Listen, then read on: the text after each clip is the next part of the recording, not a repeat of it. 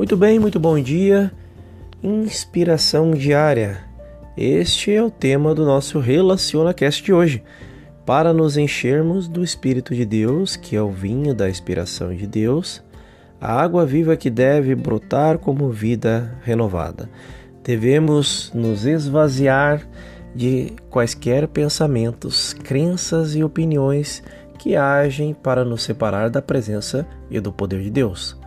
Antes que esta inspiração possa fluir e antes que possamos receber a certeza da presença do poder de Deus, devemos nos esvaziar de nossos conceitos, nossos egoísmos, nossas crenças de que nós, por nós mesmos, somos capazes e suficientes para viver essa vida.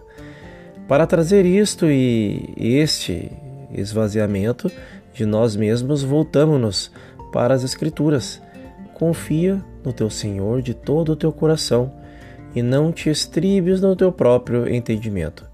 Reconheça-o em todos os teus caminhos e Ele endireitará as tuas veredas. Provérbios 3, 5, 6. Nunca uma oração fica sem resposta. Nunca alguém orou e não recebeu uma resposta ou uma bênção. Podemos duvidar disso porque acreditamos sinceramente que oramos. Muitas vezes acreditávamos que vivíamos constantemente em oração, mas agora aprendemos que temos orado mal. E a menos que tenhamos ido a Deus com uma compreensão da natureza de Deus e da natureza da oração. Quando é declarado que devemos nos apoiar não no nosso próprio entendimento, mas reconhecer a Deus em todos os nossos caminhos, devemos saber como isso deve ser feito. Então nós voltamos-nos para o Mestre e buscamos nele a orientação para a compreensão da natureza de Deus da oração. No 12º capítulo de Lucas, lemos: E disse aos seus discípulos: Portanto vos digo, não estejais apreensivos pela vossa vida, sobre o que comereis, nem pelo corpo, sobre o que vestireis. Mas é a vida do que o sustento, o corpo mais do que as vestes. Porque as nações do mundo buscam todas essas coisas, mas o vosso Pai sabe que precisais dela. Buscais antes o reino de Deus e todas essas coisas vos serão acrescentadas.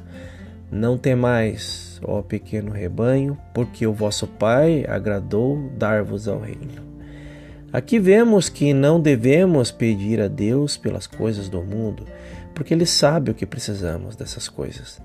Talvez seja por isso que falhamos em nossa compreensão da oração, porque se pedimos a Deus segurança, proteção, suprimento ou emprego, nós rezamos errado. Deus é a mente e tudo que compreende. O Pai plena sabedoria, a inteligência divina, o do universo. E é um absurdo dizermos as nossas necessidades.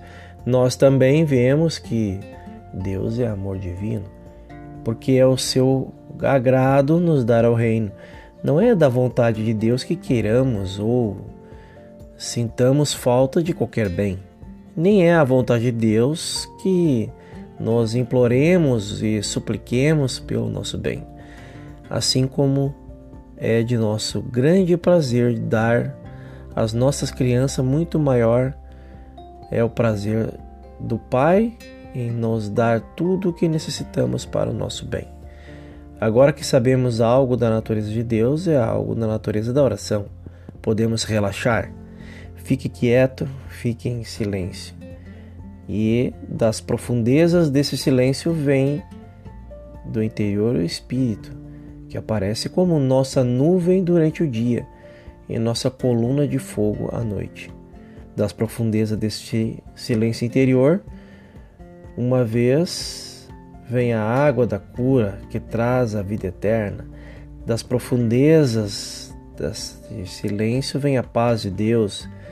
E uma vez que esta paz tenha descido, não há nada a temer. a oração está completa. Não temais, pequeno rebanho. Toda oração ou comunhão com Deus é apenas um propósito de alcançar a paz interior, alcançar a percepção de que eis que estou contigo sempre. Sintamos agora essa presença divina e nós teremos uma oração respondida. Porém, se falharmos em alcançar esta sensação de paz, então a oração não será uma oração. O sentimento da presença em si é uma oração. Entendamos que o nosso problema está no fim, não quando pensamos que encontramos uma solução, mas quando sentimos essa paz interior. Na minha presença, o fogo não queima, as águas não afogam, as tempestades não se enfurecem. O poder de Cristo é a resposta a toda forma de discórdia. Assim, de tudo, lembremos-nos que Deus é a mente onisciente, o Pai todo amoroso que reconhece todas as nossas necessidades, mesmo antes de nós, a quem é de seu agrado dar-nos ao reino. E, enquanto meditarmos sobre a revelação do Mestre, nós ouviremos isto dentro do nosso próprio ser. Eu nunca te deixarei e nem te desampararei. Minha presença vai na tua frente. Não incline-se ao seu próprio entendimento. Reconheça esta presença. Esta é a mensagem de hoje. Texto de Joel Salomão Goldsmith, do livro O Coração do Misticismo. Tenha um excelente dia e eu te espero no nosso próximo episódio. Até lá.